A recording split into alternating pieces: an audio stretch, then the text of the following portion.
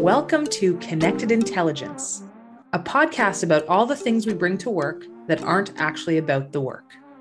Join us in conversation about the building blocks that bring complex ideas to life. Not the code, calculations, or research, but the bonds between teammates, connection to your purpose, and the character that you build along the way. Welcome back, listeners. I'm your host, Sonia Senek. Today is a very special day.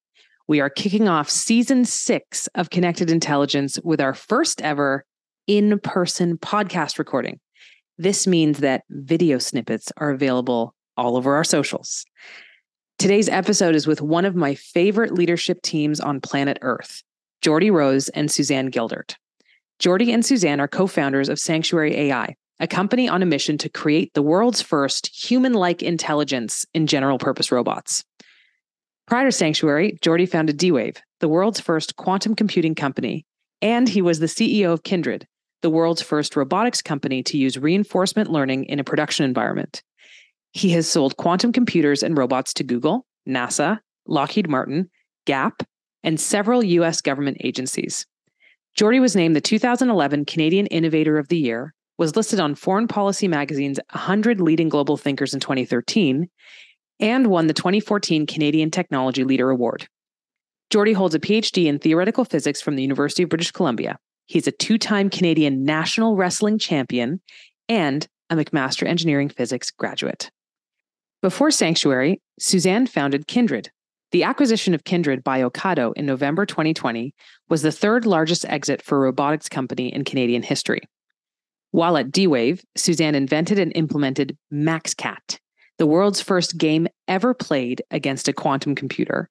She worked on the world's first supervised classifier run on a quantum computer and was the first person to control the motion of a robot using a quantum computer. Suzanne holds a PhD in experimental physics from the University of Birmingham. She is a published digital artist and poet, has worked as a graphic designer, and pioneered a technique for creating art using a quantum computer. So, why can't large language models make me a cup of tea? Suzanne walks us through the answer to this question to illustrate the importance of developing embodied artificial intelligence. We chat about Geordie and Suzanne's working dynamic, how both robots and AI are essential to the future of manufacturing, how we might build factories in outer space, and the ways in which people can adapt to the technology surrounding them. Please enjoy Geordie and Suzanne. Geordie and Suzanne, I'm so excited to have you on the podcast. Thank you so much for joining us. No problem. So Sanctuary AI is on a mission to create the world's first human-like intelligence and general-purpose robots. As of course you know, your work is so exciting. But before we get into the details of what Sanctuary is doing today, I really wanted to dig into a bit about your team chemistry. This podcast is about all the things we bring to work that aren't actually about the work. And you've both been working together for so long. So I wanted to start at the beginning of how did you meet and start working together? Geordie, do you want to talk about that? You found me in the first instance, I think. Yeah, so this was back in probably 2009 or 10. Yeah. And at the time, I was the CTO of D-Wave, and part of my responsibility was team building and hiring people. And in the field that we were in, which is superconducting processes in quantum computing, there was a very thin talent base around the world. There just weren't a lot of people who did it. Unlike now, which is it's kind of exploded. But back then, it was pretty sparse. So we had a bunch of open job recs for experimental physicists working in device physics for superconducting qubits. And you can imagine all of those words together meant that there weren't a lot of people. So I went on an internet search, and back then the internet only had like 5 pages or whatever, so it didn't take long, and looked for talented people about to graduate from PhD degrees in associated fields in physics and stuff like that. And it was a very short list. I contacted every single person on the list. Suzanne was one of them. So I think I just sent an email out of the blue and said, "Hey, I'm Geordie. I'm doing this thing." It was weird actually because I'd been sort of stalking D-Wave for many years. So being in this superconducting quantum device physics realm, there was only one company in the world that was actually commercializing this technology. So I'd been sort of stalking this company for a while. I never even thought to actually reach out to them and talk to them. So when I got this email out of the blue, I was like, whoa, it's really weird. Yeah. So I sent an email and said, hey, want to have a conversation about what we're doing. And Suzanne replied. And that was basically the beginning of what's now more than, I guess how long been working together? More than 10 years since then. 12, 13 years. And when did you realize, when you started working together, that you really shared the same passion or were on the same wavelength with regards to how you solved problems and attacked complex issues? We'd been having some conversations about brains and AI even before I joined D-Wave. I remember because we did a couple of sort of phone exchanges while I was still working in the UK. And even we were talking a lot about quantum computing, but even then we started talking about AI and brains. So it became quite obvious that we were both thinking outside of the field of what we were already doing at that point. And yeah, some of those conversations were very blue sky, big vision, science fictioning type conversations. So I think there was a shared interest there. Just to color that in a bit, the thing we were doing at D-Wave was it was ahead of its time in many respects, but one of them was it was an analog neural net. So not a lot of people realize this, but the architecture of the D-Wave chip was a neural net that you basically baked into the processor. The neurons were qubits, which made it kind of weird, but it was the sort of thing that people are now starting to talk about doing with, large language models and things like that, is actually baking them into a chip. So back then, I was very interested in connecting artificial intelligence uses because it was essentially a kind of a neural net. By the way, for the technical people who may be listening, it was a strange kind of neural net because the bits were binary. There were zeros and ones, which means it's more like a Boltzmann machine, if anybody knows what that is. Probably not. Probably not. That's fine. I don't even really remember what they are a bunch. But anyway, there was a connection to the AI field right from the very beginning of D-Wave. And so I was scouting for people who kind of had understanding of both the advanced AI research field and the quantum computing field, and there weren't many. In fact, one of the reasons why we started working together at D-Wave, because originally Suzanne was hired to be an experimental physicist, which wasn't something that I interacted with much at the company. I was the CTO. The experimental physics people had a boss who reported to me. So it was kind of like a different kind of deal. But my main emphasis at the time was trying to connect customer problems to what we were doing. So it was a technical marketing thing. And so our customers were people like Lockheed Martin and Google and those sorts of folks who were working on advanced AI at the time. And because of our ongoing conversations about artificial intelligence, I essentially recruited Suzanne from her experimental physics team into my group, which was customer focused and AI focused. So that was kind of, I guess, the next stage in the evolution of our working together is going from ostensibly the reason she joined the company to working more closely with the team I was building to do AI mapping into these quantum computing chips that we were building. I'm a big believer in the magic of interdisciplinary teams. I'm curious to know how, from when you first started working together on that team to now, your skills complement each other. What does that look like? Oh, that's a good question. My main skill is in the creative idea generation realm. So I'm a bit like a generative AI model. So I will just... You do hallucinate quite a bit. I just come up have with... to fact check your, hundreds and hundreds of different ideas, and I think it's a blessing and it's also a curse. So I've got definitely a streak of the creative artist in me. And I think that's where all the ideas come from. But then you have to be paired with people who are good at then turning those into solid plans with solid deliverables, executing on those plans, turning those into products and things that exist in the real world. So I think like Geordie has some of the skills in that area that I'm a bit lacking in, or I find a lot of stuff, process and operations type things, quite tedious. Sometimes I want to just do the idea generation and the creativity part of things. So yeah, I don't know if you had any thoughts on that. Yeah, I think not saying he's not creative, but I think that I'm good at understanding things. Yeah. So somebody comes up with something, I can learn about it or wrap my head around it pretty quick. but I'm not good at coming up with new ideas. So I think the main interplay that we have is all of the visioning and the kind of the sketching of the broad outlines of what we've done over now 3 companies really has all been Suzanne. So our previous company, Kindred, Sanctuary, and to a certain extent, the last few years at D-Wave, the overall structure of what we tried to do was her vision. But I was the executor. Mm-hmm. So I would go in and figure out what part of her vision needed to go because it wasn't achievable or reasonable or doable with the resources we had. Kind of like a sculptor. So mm-hmm. I would come in and take the idea and kind of just chisel it a little bit, and then take on the responsibility of building the teams and sourcing the resources, financing the whole thing, and then making it happen. So I think part of the reason why we work so well together is that I can't do that first step. If it was up to me, we would end up doing some boring thing that no one cared about because I don't have the imagination to come up with it in the first place.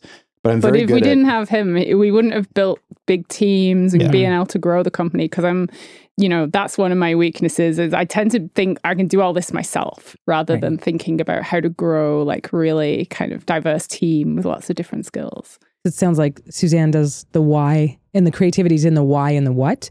And Geordie, your creativity is in the how. How do we get there? Yeah, and I think that there's a lesson I've learned with working with Suzanne and other high performing people is that if somebody has a track record of success, you trust them, even if you don't believe what they're saying. So I've come to this thing where she'll say something absolutely ridiculous, not just Suzanne, but some of the other really good people that we work with. They'll say something and I just think, that is the stupidest thing I've ever heard in my life. But I keep that to myself now because I've had so many instances where I thought that and she or the other folks have turned out to be right and I was wrong. So my attitude now towards the more creative people on the team is to instead, and I actually learned this from one of our new colleagues, Matt Ellis, who is our person who runs product, is you ask the question, what would it take? Instead of, that's stupid, let's not do that. And the power of what would it take is significant because now you're forced to deal with the question of why exactly do I not think this is a good idea and write it down. And often your initial impulse doesn't survive that process. And you think, well, wait a minute, there actually is a way to do this and it might actually make sense. And by the way, this solves 3 or 4 other problems that I've been dealing with at one stroke. So I think this confronted with a novel creative idea, especially from the creative process, which is I'm not comfortable with it. And then asking the question, just it's an algorithm, right? You don't think, you always ask the question, what would it take to do this? Then you can reject it after you've gone through that if it still doesn't make sense. But often it ends up being one of those, because the thing is like big idea companies need this. Because if you just do the things that everybody's always done, you'll fail. So you need to have these kinds of like jets of brilliance that take you in unexpected directions. And if you don't have that, you're just never going to pull it off. It's almost like you get the jet stream and follow as a peloton, get everybody behind that idea. I'm sure that given that you've worked together for over 13 years now, you may have come across times where you disagree or experience friction. I'm so curious to understand how you manage through any moments where you had different visions of how you should approach a problem or even create something new at all. What does that look like? I tend to, in the spirit of what Geordie was just saying, I tend to just wait. So what happens is a new idea comes on the table and people who are creative and very open in the personality sense of that word, i.e. they're open to new ideas, absorb it very quickly and they want to just take it and run with it. But then other types of personalities don't like that. They don't like things changing quickly. But what you find is if you don't try and push that, if you let it sit on the table for a while and then you come back to it, you re-explain it a bit later on, you wait a bit later, and then eventually people will kind of start to come on board. When you know an idea is really taken hold is when people start to think it was their idea. That's where you want to get to. You want to be like, yep, wasn't me. So you create and then practice patience. Yeah, and it's very important to understand different people's working styles and different people's personalities. Because if you're a person with my personality, initially this just seems irritating and annoying. It's like, why doesn't everyone just understand this idea and want to do it straight away? And over time you learn that's not what, how a lot of people think. And the other way of thinking is really important too, because you need people who are very calm and patient and steady and really think things through before rushing into things. So you need a balance. Yeah. I love that.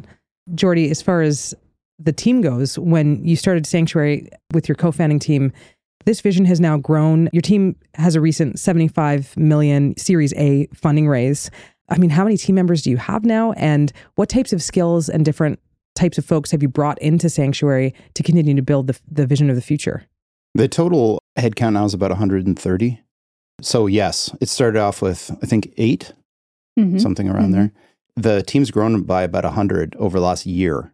Gosh. So it's considerable growth. And the types of people that we've brought on so far are mostly technical, engineering, and research folks. And there's roughly a split, because what we do has this very intimate connection between hardware and software. It's about half and half. And often the people who work on hardware, and which are, in our case means robotics systems, but not only, also networking and computation also, they're the kinds of hardware people who are used to dealing with writing code for hardware. So it's a specific type of person who works in that kind of field. I think that this term mechatronics is kind of about right. A lot of those sorts of folks. But then on the other side, the software side, it tends to be people who are more pure software folks who are used to dealing with game engines, physics simulation, that kind of thing. The machine learning, of course. Of the 100 so folks that we've added, I would guess probably about 3/4 are kind of advanced degree research and engineering folks across hardware and software. What's your approach to making sure that everyone stays laser focused on the mission for Sanctuary? Because when you're thinking about 130 people, they're technical, they're creative. Sometimes when you get a group that large, things can lose shape a little bit, or we can start pursuing things that aren't core to the mission. What's your approach to making sure that happens every day at Sanctuary? I think we have this a little easier than maybe some other companies, because we have this artifact that we can all look at, which is the humanoid robot. So when you look at that thing, you're not just looking at a hardware product that we're trying to make. We're looking at the vision of turning this thing into something that can exhibit all the properties of human-like intelligence. And we have a very specific way in which we test the system using teleoperation. So we put a person in a VR suit. I think we might talk about this later. We call them a pilot, and they actually take control of the robot. And so people see the robot moving, they see it doing tasks in a very human-like way. The cool thing about that is the vision of the company is now completely clear. We want to make it look like that when it's running in AI mode. So you've got this visual depiction of the future. That's what we want to create. And also the robot is always center stage in our testing area. We have this ground truth cafe / robot testing area, and the robot's kind of front and center behind the bar. So it's almost like something you can look at and sense the future. And I think everyone in the company experiences that every day. So it reminds us of where we're really going. In March of this year, you also started the Ground Truth podcast, which is awesome. You've covered everything from LLMs to human-like intelligence and robots, training AI to work, aligning AI with human values. You both have so much on your plate as you're building Sanctuary. Why is it important to make time to create this type of content?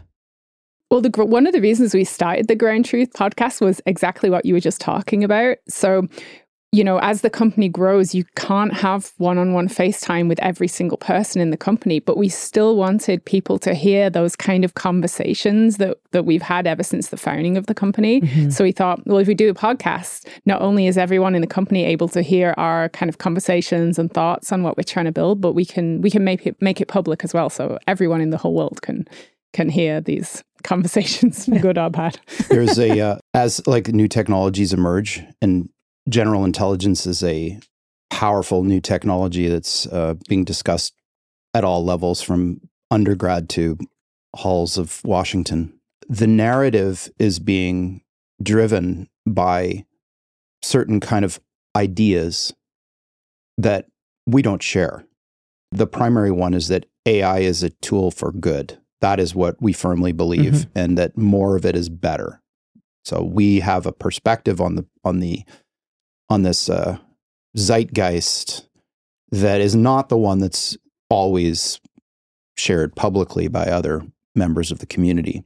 So we wanted to have, in addition to the kind of tactical reasons for doing it, we wanted to have an outlet to at least communicate our views on this very important topic. So for me, it's also a way to share our perspective that the world not only will be better with more and more and more of this thing, but why, and have the time to kind of discuss it in an unhurried way, so that we don't have to be forced into sound bites. I think that a lot of the narrative is, if you can't say it in one sentence, then no one will listen. That's fine for certain kinds of things, but for something as nuanced, sophisticated, and important as this, there needs to be time to let the ideas breathe. I see something like a podcast as being kind of like putting like a drop of red ink in a glass of water, is that it's just a tiny little drop, but it spreads. And it spreads in a way that takes time, but ultimately will fill the entire glass. So I want our ideas to be understood and then appreciated and considered by people, everybody, not just technical people, but people who have an interest in the future of human civilization, which hopefully is everyone, and relay this message that our view, still to be determined if it's correct, is that the development of general intelligence will be the single most impactful event in the history of human civilization, and it will be the most advancing of the human condition that's ever happened. It will free us from the shackles of drudgery. It won't be a utopia, of course. Nothing ever is.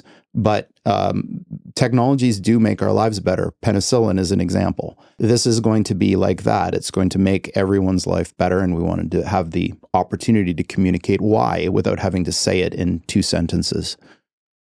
And a couple months ago, there was a petition online that many folks signed after ChatGPT caught the attention and imagination of the world of, whoa, let's press pause. Let's take 6 months, figure out what we need to do before we keep developing this. Can we all agree to stop developing AI? And I'm so curious to know, what did those background conversations look like? What was that first text message you sent each other to start talking about that and unpacking that? I think we talked about it a little bit in some of like the weekly meetings and things that we have. We were unanimously against the idea of banning or pausing or stopping technological development. I don't think it helps.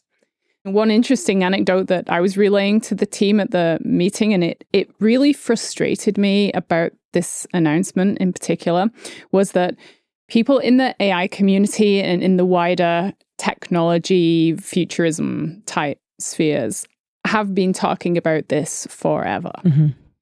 Years, if not decades.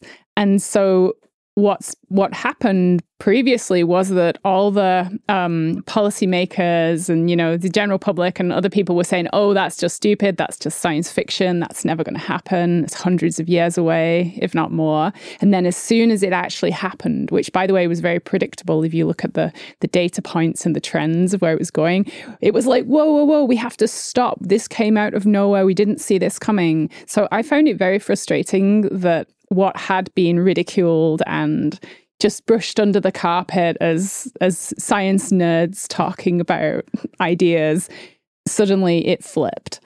And so what really frustrated me about it was that there are ideas like that now that are also being swept under the carpet, and we're being told are hundreds of years away, that are going to erupt onto the scene in just as spectacular a fashion as something like the GPT models did. And people are having exactly the same reaction to those.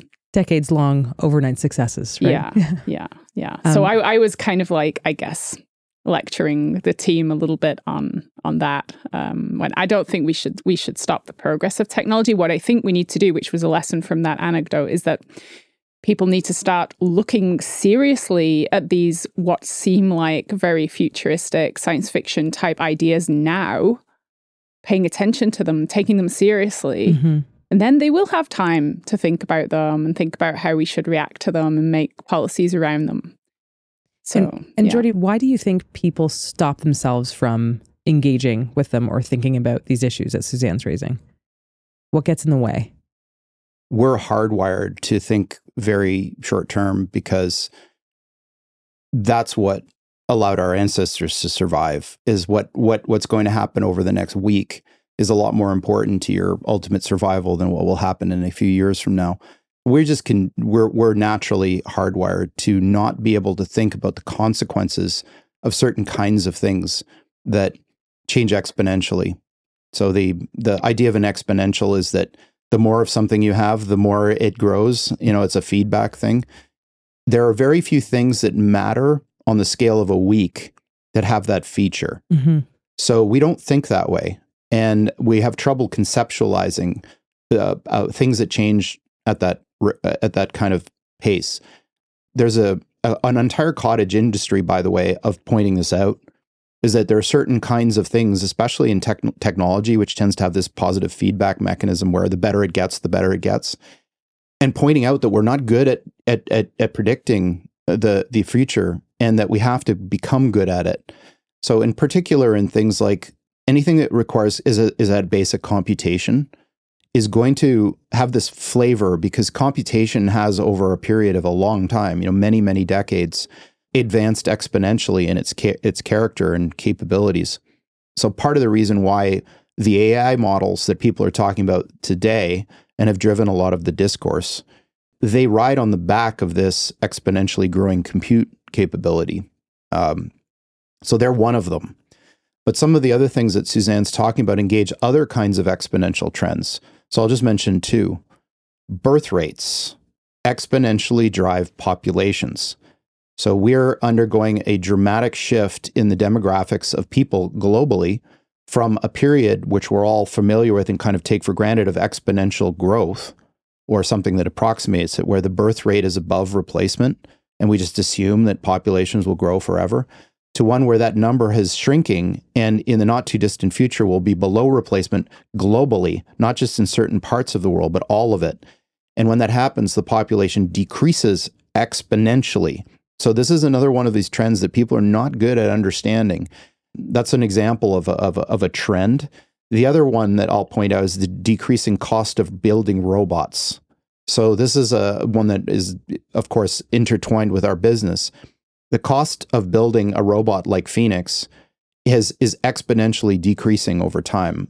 In fact, I don't think it would have even been possible with all of the world's resources to build that robot 10 years ago. If you had a global effort to build an advanced humanoid robot 10 years ago, you couldn't have built the thing that we've got in the lab that we built as a small company in Vancouver. So this trend leads to, if you keep following it, robots that have the capabilities of a human body within a very short period of time. So I think the thing that Suzanne was alluding to is that we've been telling people that embodied AI, that is AI in a body, is going to be way bigger than this generative AI stuff. We've been saying that for at least a decade, if not more. And it's largely fallen on deaf ears because I don't think people can actually conceptualize what the future would be like if you could build a machine that was essentially like a person. Mm-hmm. It's one of those ideas that seems like, okay, I can't believe that because the most advanced machine I have in my house is like my dishwasher, and that's nothing like a person. So how the hell are you going to go from that to that? And the reason is this thing that the GPT phenomenon is that it looks like it's stupid and silly until it's not. And that happens within months. So with this type of technology, the same thing's going to happen, is that it's going to look kind of silly until it's doing everything that a person can do. And you're going to be wondering, where did this come from? Go back in this podcast and, look at the timestamp. We told you it was coming. We should start looking at policy now, not then. Why people don't do this, I think that they're just overwhelmed with the problem of the day. Everybody has a list of things longer than their arm of things they have to take care of that are like, fires that are being put out. And the more future looking stuff tends to always be put back on the agenda. I really want to talk more about the current state of your technology. You two are world leaders in developing human-like intelligence in general purpose robots, or embodied AI. The work you're doing is remarkable. And Suzanne, before we get into the details, you framed this so well when you talked about the cup of tea. Would you mind just sharing with our listeners how you thought through that? Yeah, so we were having a lot of conversations at Sanctuary about what is actually AI and what isn't AI. And I was saying, well, I don't think these like transformer models, like GPT style models, are really AI. And someone said, well, what can't they do? And I immediately, kind of gut reaction, turned around and said, well, they can't make me a cup of tea. And it was sort of a glib throwaway remark. But then I started thinking about it more. And I was like, no, this is actually a really interesting case study to work through. Why can't these things make me a cup of tea? Seems silly, right? And then, well, in order to make a cup of tea, you have to physically interact with the world. This is not bringing me a cup of tea in the metaverse. This is like a real physical cup of tea, because I'm British and I want a real cup of tea. Not a virtual one. So I was like, okay, these things need to interact with the real world, and therefore they need to have some kind of physical body. We build robots. I would assume most people would think of a physical thing interacting with the world as a robot. But a robot that could go into the kitchen, open the cupboards, find the tea bags, turn the kettle on, fill the kettle with water, all these kind of things. You need that interaction with the physical world, and you need your AI to truly understand what words and concepts mean in the physical world. So when a transformer model talks about a cup or a kettle or a faucet or something like that, it kind of has a sense of what that means from everything it's read. But imagine if you were locked in a prison cell for years and years, and all you were doing was reading books about cups and kettles and physical objects, and you'd never actually interacted with one. Your way of understanding the world would be very different than if you'd actually physically touched things, picked things up, interacted with physical objects. So we believe AI is missing that physical component. And I think it's one of the reasons we see a lot of problems with language models. Language models sometimes just say things that make absolutely no sense. And anyone who's interacted with the real world knows that that is a really weird thing to say. And so we think by adding in knowledge about the real world to these models, it will dramatically improve their intelligence. It's almost like the large language model knows that the most probable next word is cup. To pour the tea into the, it's the most probable word is cup. And the point you're making so well is, but it doesn't know what a cup is. Yeah. And so actually having robots that are engaging with the world and understanding what's around them is just critical to our next phase. And Geordie, can you share a bit about why you believe manufacturing is of critical importance to future economic developments for its potential on the human experience? Manufacturing, the way I think about it is making things, right? So it's not some weird exotic, thing that only applies to cars or something like this. Manufacturing as a category is the process of making things. And our world is filled with things, right? Everything from cars to pencils and all of that. And they need to be made.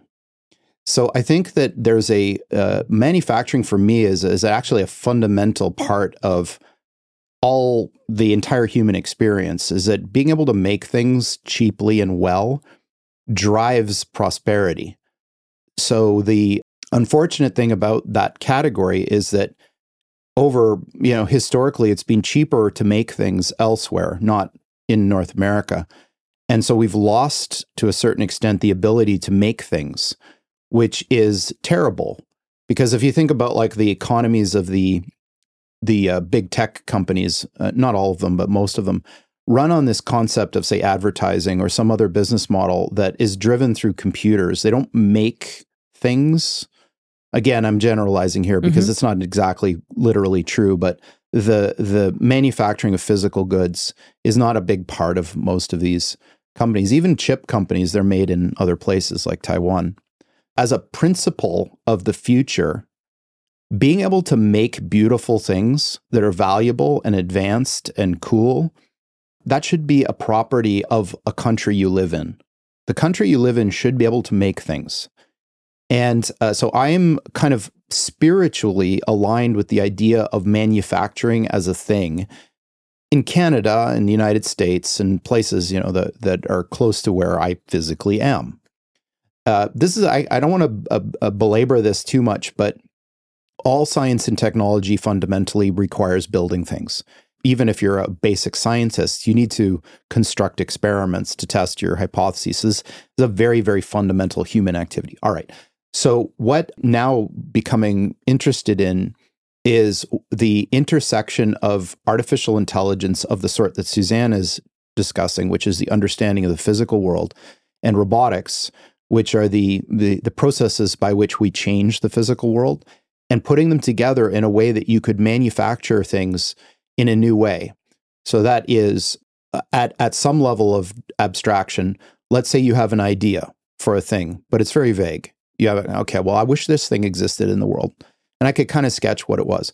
What if you could take your abstract sketch, hand it over to an advanced artificial intelligence, have it suggest a whole bunch of modifications that not only improve your design, but make it manufacturable, then manufactures it and gives you a prototype? What if anyone could do that? Like, you know how in ChatGPT, anybody with a computer can like type in natural language and they get an essay on something? What if you could say, I really wish this particular thing existed in the world. And then you'd get one back, like an actual thing with wires and computers and metal and all of the rest of it.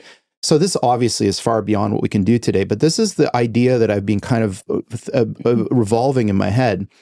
And I'm not alone in this. There's this concept which is kind of called factory of the future, which is related to what I'm talking about, where manufacturing, the idea we have in our head is like the Ford assembly line. No, it's more like what I'm talking about is like anybody with an idea could get a thing.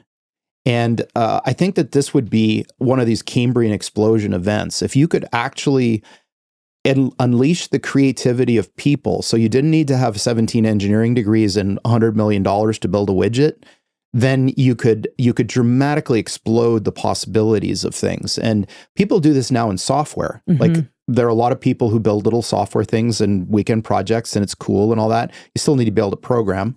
What if you lifted that constraint and you made it in the physical world? So this is one of these ideas that starts off as, like we were talking about earlier, it's a rough sculpture. So the question is, how do you carve it down to make it real? So the next step in this process for me is to figure out, how do we go from here to there? And I have ideas about how to do that, but you might tell from my, my tone of voice or whatever, I'm very excited about this. I think that it's a good interaction between the mission of Sanctuary, which is to build human-like intelligence and general purpose robots, and a very tangible, large outcome that affects billions of people in the world in a positive way.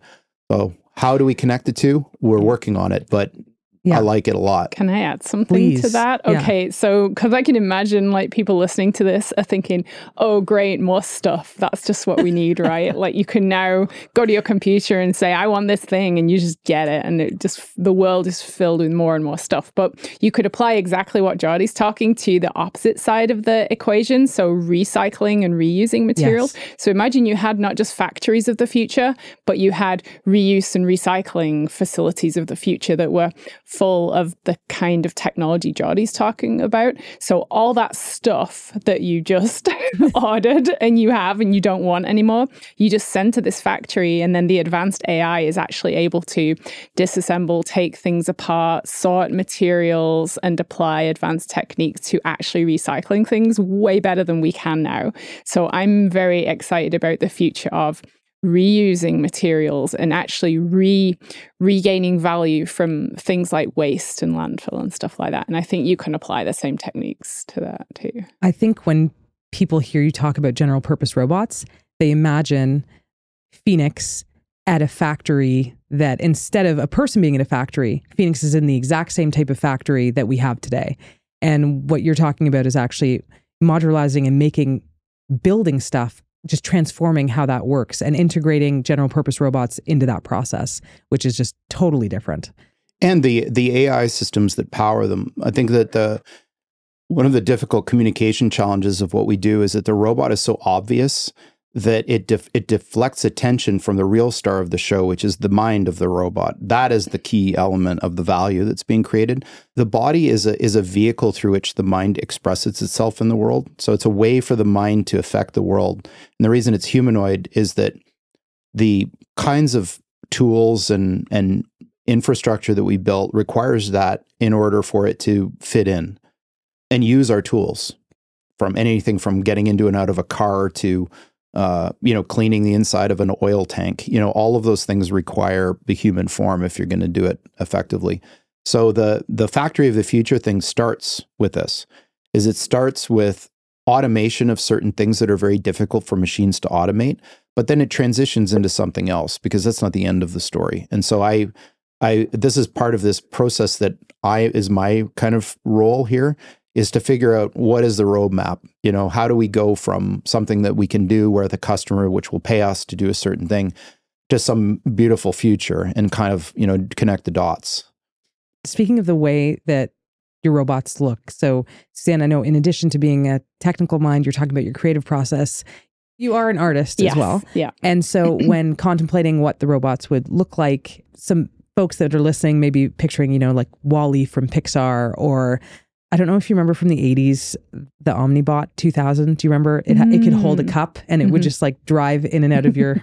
that's all it could do is you could get it. Wasn't there one of those in one of the Rocky movies? Yes, there was. Okay, yeah. So when you were thinking about that, instead of it having treads or floating, Geordie's speaking to the functional requirement to optimize its functionality in the world we exist in.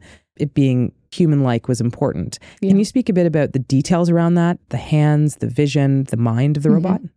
Yeah. So when we started Sanctuary, we were very strict in the definition of the design and aesthetic of the robot. It has to look like a person. So we took that to the extreme, and we actually had some robots that had human-like faces and things like that. And we discovered that once we'd ingrained into the culture of Sanctuary that we are building things that are like humans, we actually could relax the constraints on it looking exactly like a human. So I think we've reached a nice middle ground now where it looks very much like a robot. So it doesn't, well, at least I think it doesn't fall into the uncanny valley too much, but it's also still obviously very human-like. So the aesthetic I was going was kind of like a movie character robot that could be brought to life and can be expressive, but in the way it moves dynamically rather than, say, in how its face looks or something like that. So the face, if you like, of the Phoenix robot is very robotic. It's very static. There is no facial expression or anything like that. It doesn't blink or smile or anything, but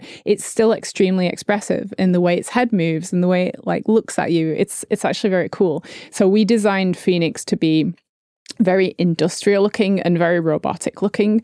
And we wanted that particular aesthetic. If you've seen the movie Chappie, that's kind of the aesthetic we really like in robots, where they look pretty industrial and functional, and they're not covered in these plastic covers that make them look like kind of gadgets or consumer electronics kind of look. We wanted something that still looked really industrial, but was also kind of aesthetically pleasing. Behind Phoenix right now, you mentioned that you have pilots. Can you speak a bit about their role, why it's important to test Phoenix and take the robots through different motions driven by a human? Yeah, so I mentioned a little bit about how we initially control the robots using this teleoperation mode of control. And by the way, if you see in any of the Phoenix videos, there's a light on the front of the robot. And the light color depicts what mode it's running in. So we get a lot of people saying, oh, you're running that using teleop and it's kind of cheating and you're obscuring. It's like, no, we always have this clear indicator of what mode the robot's running in at all times. Yes, we put a person behind the scenes with, we call it the piloting rig. It's like a VR headset, speakers, microphone, and then this exosuit system that they wear and haptic gloves as well. So when the pilot moves their body, the robot is moving in the same way and they're feeling everything the robot is feeling with its hands. They're seeing through the robot's cameras and hearing everything in the room. So when this happens and the pilot takes control of the robot, they feel like they are the robot.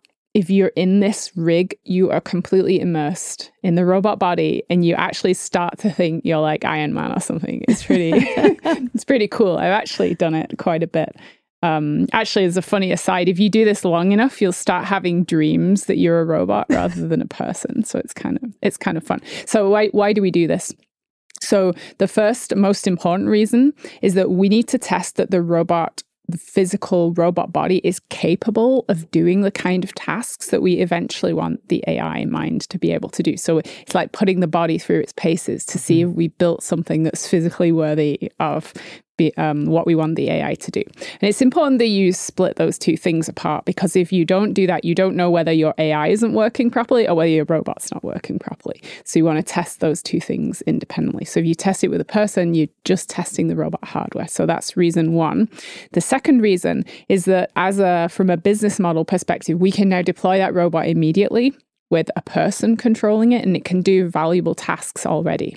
So even though you still would need to pay the person who's operating it a salary, that robot can go into remote places where you wouldn't want to send people, that could be far away, dangerous, bad environmental conditions. And now robot can do jobs when the person is in the comfort of a nice piloting studio, not having to leave, say, the city or anything like that. So that's reason two.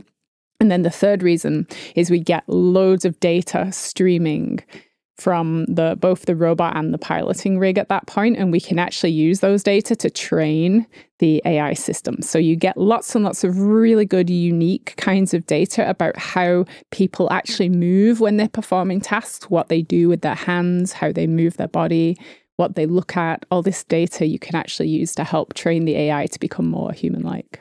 It sounds like there's a space in the future for both the teleop-operated approach and the autonomous approach. Yeah, we actually blend them in the control system. So it's not just like you get a robot and it's one or the other. There is a system in the background that decides whether the AI should be in control, whether the pilot should be in control, or whether it should be a blend of the two. And that will continue to be part of the product, because there could always be an edge case that your AI isn't sure about. You always want to have a person on call, if you like, that's like ready to jump in and help the AI if it's struggling. So Geordie, when you look at your track record, in addition to graduating from engineering physics at Master University, shout out to the Engiphys. I hear. Yeah. I hear it's a great program. Started D-Wave in 1999 before anyone was talking about quantum computing. You integrated AI into general purpose robots years before there was a conversation about that through your work at Kindred. How do you maintain your motivation and vision? This is a question for both of you. When so few people see what you see as early as you see it, what's that like? Well, I always think that I really want to see these kind of systems exist in the future, and they don't exist yet. So I just have that picture in my mind of the robot of the future that's integrated with society, living amongst us and solving hard problems. I think one of the things that initially motivated me to go into this field was I was trying to do physics. I was like a physicist originally, and I realized that my brain, maybe not just me, but the human brain in general is not really designed to do very complicated physics and mathematics. Maybe a few brains are, but not mine. So I was like, maybe you could help build AI tools to do better science for us. So I love that idea of having AI in the future be artificial scientists that could be making new discoveries and helping contribute to the world. And even I was talking about this like recycling problem. Like there are a lot of problems in the world that I think could be solved by improved AI and robotics. So that kind of keeps me motivated and keeps me going. Lots of unsolved problems still. Awesome. Yeah. Geordie? Yeah, I don't know. I mean, why do we do anything? Geordie's just an automaton. He doesn't know I'm a philosophical zombie. I have no conscious experience. Yeah, I don't know. I think I'm not really motivated primarily by the judgments of others. So, I think that like a lot of my career has been people, they'll never say it directly to you, but kind of implying that you're an idiot. So I think maybe not idiot is the wrong word, but maybe delusional. So nearly my entire experience at D-Wave was facing people who would, I think, project that attitude that there was absolutely no way, even in principle, that a small company could build such a technology. And so you were clearly delusional. Even if you were reading it in a positive way and you weren't just, selling snake oil or something. But, I think that a lot of people that would have really hurt them in some way. But I don't know. It's just some constitutional thing is I just can't find it in me to care. Right. I don't like working on things I don't think I can do, because why would you do that? So I have this, worldview and kind of belief system about what's possible and what isn't. And I take on challenges that I think are possible, but right on the edge of possible, partly because I like the challenge. It's like, why do we climb Everest? Because it's there. I think that's not really a good answer, but I think it's deep in some way, and it kind of speaks to the human condition. Like, why do we do anything? I think that we have an innate desire to explore. And for me, because the entire Earth is essentially, maybe the deep oceans haven't, but most of the Earth has been explored. Where do you explore if you're an explorer? So for me, the exploration happens in the domain of science and technology. Like, we want to explore frontiers, things that we don't know. And there's a big mystery that's always kind of shaded my approach, which is this mystery of first-person experience. Like, you feel like a thing. You have this conscious first-person experience. What exactly is that? So you might think, well, what does building superconducting processors have to do with that? Well, when I was younger, I thought it had a lot to do with it, because my attitude was, if this conscious thing and the way we are as people is fundamentally a computational thing. That's what I thought, because of physics background and all that. So if we could build like the ultimate computer, that would have something to say about solving that problem. And I don't believe that anymore, but it was part of my motivation early on. And then when we started doing AI and robotics, it was certainly part of my thinking, is like, kind of like to understand how the human mind works. So how would we do that? Well, let's build one. And then Sanctuary kind of has taken that and put it on steroids. At least part of my motivation is I've always wanted to try to understand fundamental things about the way the world works. And I found that being a theoretical physicist, although I thought in my early life was the path to doing that, realized I was disillusioned with that path early on, and it wasn't like that in practice. So I wanted to essentially build things that were, in that direction. I don't know if I've succeeded, but it's always been kind of the motivation behind all of these different things. Can you take us into the vision for the next 10 to 20 years? Geordie was talking about the exponential drop in the cost of general purpose robots or autonomous robots that have human-like intelligence. And it'll feel like a surprise when it happens, but we're already on that trajectory. So when that's unlocked, when it gets to that certain level, what's possible for us in the next 10 to 20 years? I think what we're going to see is, again, we talked about the cost of building these robots at the moment. They're very expensive. And as you build more and more of them and you start to find niche applications and tasks that they can do in the real world, that will drive the volumes and drive the number of them that you can build. And then the cost will come down. So although they're expensive now, I can imagine these things becoming about roughly equivalent to the cost it makes to manufacture a car. What that means is that everyone will be able to either afford one of these robots or afford the services of one of these robots in the future. And if I like to think about things like cell phone technologies. So at one point, a cell phone was ridiculously expensive.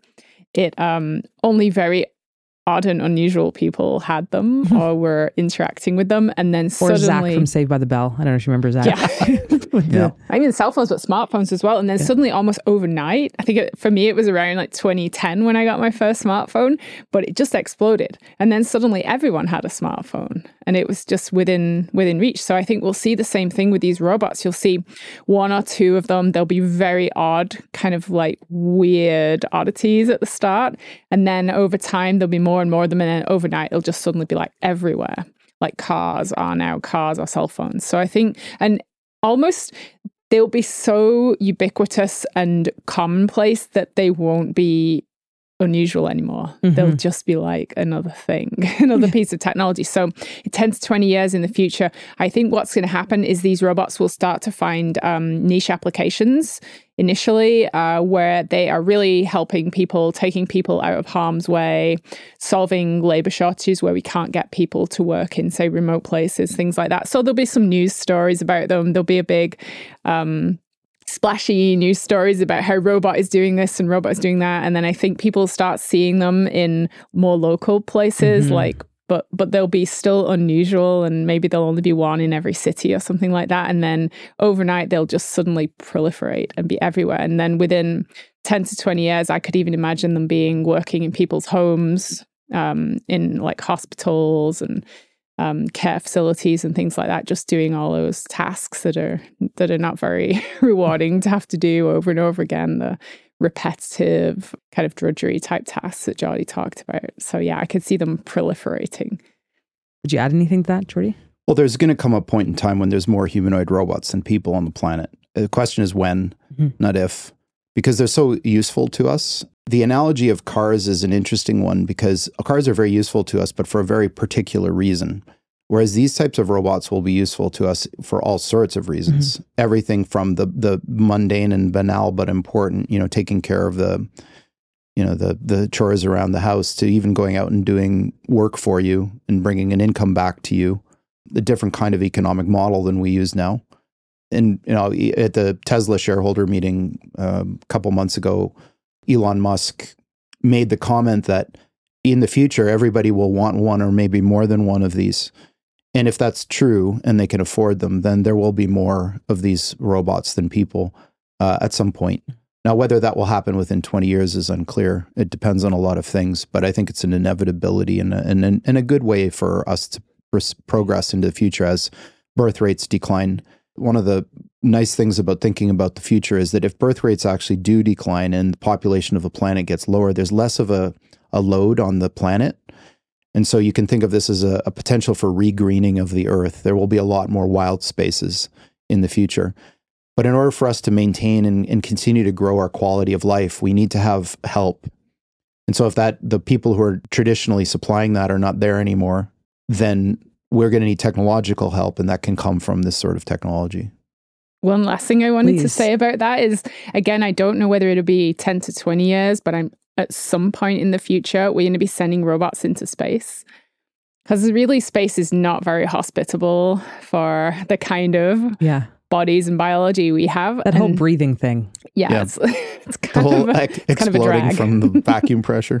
Not so fun. But so I think there's two things that can happen. Either robots can go out there and prepare habitats for us, so we could be specially cocooned in like nice habitats where we can thrive, or robots could just continue expanding our civilization into space on their own.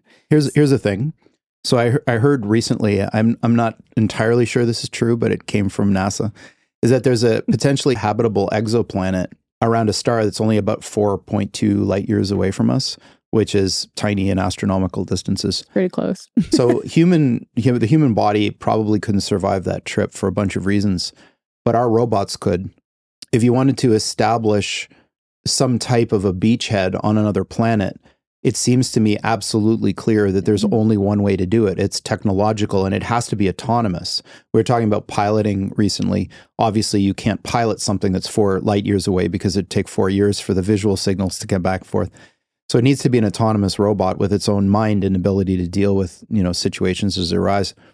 But this idea that you could actually put a human artifact on another planet circling another star is another one of these beautiful future ideas that can draw us into the future in the right way. It's the right kind of thing to be thinking about. Not all this negative stuff that people are always yammering on about. We need to have people thinking about this sort of thing. And people might think, well, why is that important? Like, we've got so many problems here, but ideas like that are what motivates the next generation, right? To go into science and technology, like thinking about traveling to the stars and space travel and things are what sparks the imagination in young kids who are thinking of going into science. So I don't think it's by the way, that is not just an academic statement. My oldest son specifically got back interested in school because he became very interested in the idea of building spaceships. So my time at McMaster, I was talking to a guy at this event we were at the other day, and my senior thesis at Mac was building a spaceship engine out of a nuclear reactor. So I was really, really interested in this idea of building space things when I was in my early 20s, late teens. And in fact, it was my overwhelming focus in school. And I don't know, maybe it's genetic or something, but he really got taken by this idea and got reignited his interest in school and STEM, math and physics and things like that. So this is a real effect. You know, the whole like 1969, we will go to the moon thing.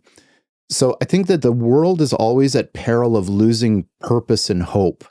And these kinds of like things that bring everyone together, you know, going to another planet isn't an American thing. It's a human thing. So people throwing barbs at you, this is naive. You're not really, you know, the geopolitics of China. It's not solving any problems we have. All of this. Okay, fine. You know, right. I get it. But listen to me. If you lose purpose in your life, what do? And the answers are not good historically. If you have a civilization or a group of people who have no purpose, what happens? War. It's happened over and over and over again in human history. There are really good reasons for as leadership to give people a reason to present themselves in their life every day, not just work, but like everything. Yeah. Why are you here? If there is no implicit thing that just happens in you that I know why I'm here, it's this, which not everyone has. There needs to be these sort of civilization level goals. It's dangerous to not have them. So I think that the idea of going to another planet, my God, wouldn't that be cool? And, you know, everybody could feel like they were participating in it. So I don't know if we're going to play a role in that. Who knows? But I think you already are playing a role in that. But the idea of actually using robots is obviously the right way to do it. What would it take? I'm not sure. You know, going back to this, what would it take? Because I'm not a space engineer, unfortunately. Maybe I should have been, but I don't know. Maybe we could do it. I love that. I really admire the way the two of you work together and the way that you enable each other to stay creative and stay curious and stay imaginative. What advice do you have for young folks that are trying to figure out their way, trying to figure out how they can apply themselves, how they can stay creative or find partners like the way that you found each other in this partnership at Sanctuary to continue to cultivate that hopefulness and inspiration? I would say maybe look outside your own discipline. So I think the most interesting ideas happen at the intersection of disciplines. If you think about something like AGI, artificial general intelligence, it's not just about computer science or machine learning, right? It's about robotics and mechatronics and electronics and neuroscience and understanding the human condition, even things like the social interactions we have with each other, psychology, all these different disciplines come together when you're trying to build something like a mind. So, you know, maybe if you're, I don't know, let's say you're an undergrad who's studying computer science or something, go to a neuroscience conference, right? And it's probably going to be really interesting and fun because you're going to see a lot of ideas that you've never heard about before. Whereas if you go to a computer science conference, it's the same thing over and over again. So go to a neuroscience conference, like go to a psychology, go to a conference on consciousness, because those exist. I think just keep learning about things from different disciplines, pushing the boundary of what you know and what you consider within your envelope of what you do, what you're interested in. Continue to expand. Yeah. Geordie? So I always just got by when I was in high school and undergrad in my early years in grades. I was not a good student. And I got, you know, just passing grades in a lot of things when I was younger. And I think that this can be very discouraging to people because they can't do as well as others. But my advice to people is you don't have to be the best at everything to succeed or have that feeling that you've done something important. I think the most important thing is to keep at it. Don't give up. Do things you love doing and don't listen to others about what those are. The future is going to be very different than the present. And in the present, people are saying, oh, you have to learn how to program. You have to learn math. You have to learn all these things. It could be that in the future, it's none of those things that are the important properties of being a person. So if you have a passion, let's say, I don't know, you like writing Dungeons and Dragons modules and or you like playing video games or you like doing something. I think being as good as you can be at those things is the first piece of advice I would give. And don't give up when you're struggling. If everybody else in your class is getting 98% on the calculus exam and you're getting 50, don't give up because, you know, I got 50 for many years before it clicked. But even if it doesn't click at some point, who cares? You want to just not give up. If there's one thing that I'd kind of like say characterizes all of the things that I've liked about my past, it's been that I was very, very bad at them for a long time before I finally got lucky enough to do something important. So in my sports career, I used to wrestle. My first year of wrestling, I lost every single match. The second year, I lost most of them. And then finally something clicked, but I stuck with it. And I was very proud of that. I'm more proud of the fact that I was really, really terrible at it and I eventually became good at it than the fact that I was good at it. And school's the same. Many years, I was struggled to get by and even get passing grades. And then something happened and then I got better at it. And I'm more proud of that than, a lot of people have things handed to them and they're like, yay, look at me. But that's not what success is. My football coach in my first year of playing, because I was terrible, used to tell me that success is measured by the magnitude of the obstacles you overcome, which is a really deep thing about life, is that success is not winning a gold medal. It's about overcoming the things that are in front of you. And if you can just do that, then that is much more meaningful than being, the Olympic gold medalist. Everybody has like a different set of, God-given attributes. I think that it's how you apply them, not what they are, that is the measure of like a life well lived.